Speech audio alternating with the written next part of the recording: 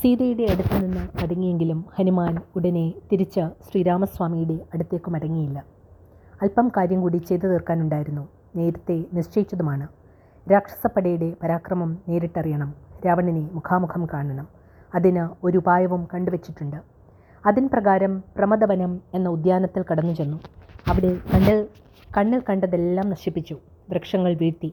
ഉച്ചത്തിൽ അലറിക്കൊണ്ട് മകുടങ്ങൾ ഉടച്ചു. പ്രമദവനം എന്ന പേര് കേട്ട ഉദ്യാനം വിലക്ഷണമായി. ലതാഗൃഹം തകർന്ന് തരിപ്പണമായി. മൺമാളികകൾ ഉടഞ്ഞു ചിതറി. ഏതോ ഒരു ഭയങ്കര ജന്തു വന്ന ഉദ്യാനം തകർക്കുന്നതായി രാക്ഷസപ്പടയാളികൾ രാവണനെ അറിയിച്ചു. ലങ്കാവാസികൾ പരിഭ്രാന്തരായി. ഹനുമാന്റെ ആകാരം ഭയാജനകമായിരുന്നു. ലങ്കയിലാകെ പല ദുർനിമിത്തങ്ങളും കാണായി. രാവണൻ വിവരമറിഞ്ഞ് രോഷാകുലനായി. ലങ്കയിൽ കടന്നു വന്ന തമ്മാടിത്തം കാണുന്നു. ലങ്കയിൽ കടന്നു വന്ന തമ്മാടിത്തം കാട്ടുന്നു. ആരാണവൻ? ഇന്ദ്രൻ്റെ ദൂതനോ കുബേരൻ്റെ ദൂതനോ? ആരായാലും കൊന്നുകളയുക, രാവണൻ ഗർജിച്ചു. 10,000 രാക്ഷസന്മാരാണ് രാവണൻ്റെ നിർദ്ദേശപ്രകാരം ഹനുമാന്റെ നേർക്ക് ചെന്നത്. അവരുടെ ആയുധങ്ങളോ ഗദകൾ, വടികൾ, ശൂലങ്ങൾ എന്നിവയും. കൈകൊട്ടി ആഹ്ലാദവാനായി ഹനുമാൻ അവരെ വാ വാ എന്ന് വിളിച്ചുകൊണ്ടുവന്നു. വാൾ നിലത്തടിച്ച് ലങ്കയെ വിറപ്പിച്ച് മറച്ചിട്ട മരങ്ങളെടുത്ത് രാക്ഷസന്മാരുടെ നേർക്കെറിഞ്ഞു. രാക്ഷസന്മാർ മരിച്ചതറിഞ്ഞ് 5 സേനാ നായകന്മാർ ഹനുമാനെ നേരിടാൻ ചെന്നു. ഹനുമാൻ ഉഗ്രമായ ഒരലർച്ചയോടെ ചൈതന്യമേടയുടെ തൂണിനെ പറിച്ചെടുത്ത് രാക്ഷസപ്പടയെ നേരിടാൻ നിന്നു. പിന്നീട് 7 മന്ത്രിപുത്രന്മാരാണ് ഹനുമാനെ ആക്രമിക്കാൻ ചെന്നത്. അവരുടെ നേർക്ക് ഹനുമാൻ മായാവിദ്യകൾ പ്രയോഗിച്ച് രസിച്ചു.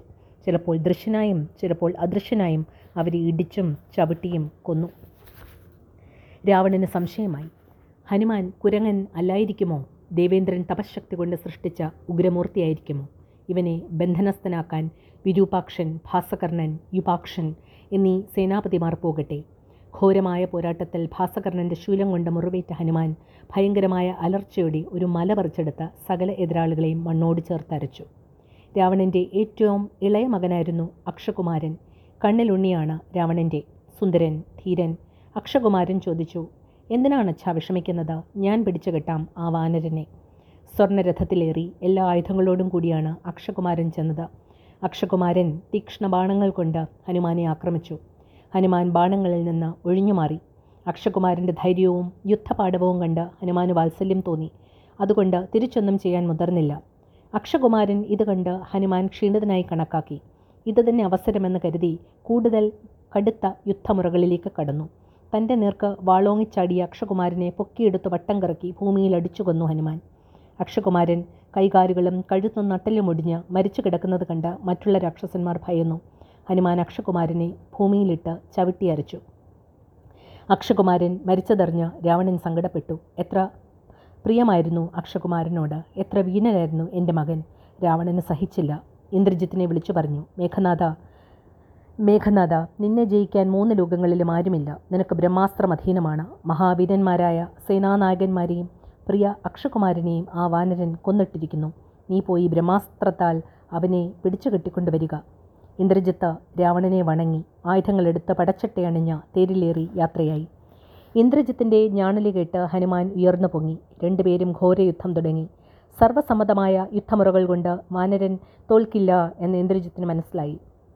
മായായുദ്ധം തുടങ്ങി. ശരവർഷത്താൽ ഹനുമാന് മുറിവേറ്റു. ഹനുമാൻ ഇന്ദ്രജിത്തിൻ്റെ തേരാളിയെയും കുതിരകളെയും കൊന്നിട്ടു. എതിരാളിയുടെ അസാമാന്യത ഇരുകൂട്ടർക്കും മനസ്സിലായി. രാവണനെ കാണണം എന്നതാണ് ഹനുമാന്റെ ആവശ്യം. അതിന് ഏറ്റവും നല്ല വഴി പരാജയം സമ്മതിക്കുകയാണ്. അപ്പോൾ പിടിച്ചുകെട്ടി രാവണസന്നിധിയിൽ എത്തിക്കുമല്ലോ. അതുകൊണ്ട് ഇന്ദ്രജിത്ത് ബ്രഹ്മാസ്ത്രം പ്രയോഗിച്ച മുഹൂർത്തത്തിൽ ഹനുമാൻ മയങ്ങി വീണതായി നടിച്ചു. ബ്രഹ്മാസ്ത്രത്തെ തടുക്കാനുള്ള വരസിദ്ധി ഹനുമാനുണ്ടായിരുന്നു. എങ്കിലും ഹനുമാൻ അതിനൊരുങ്ങിയില്ല.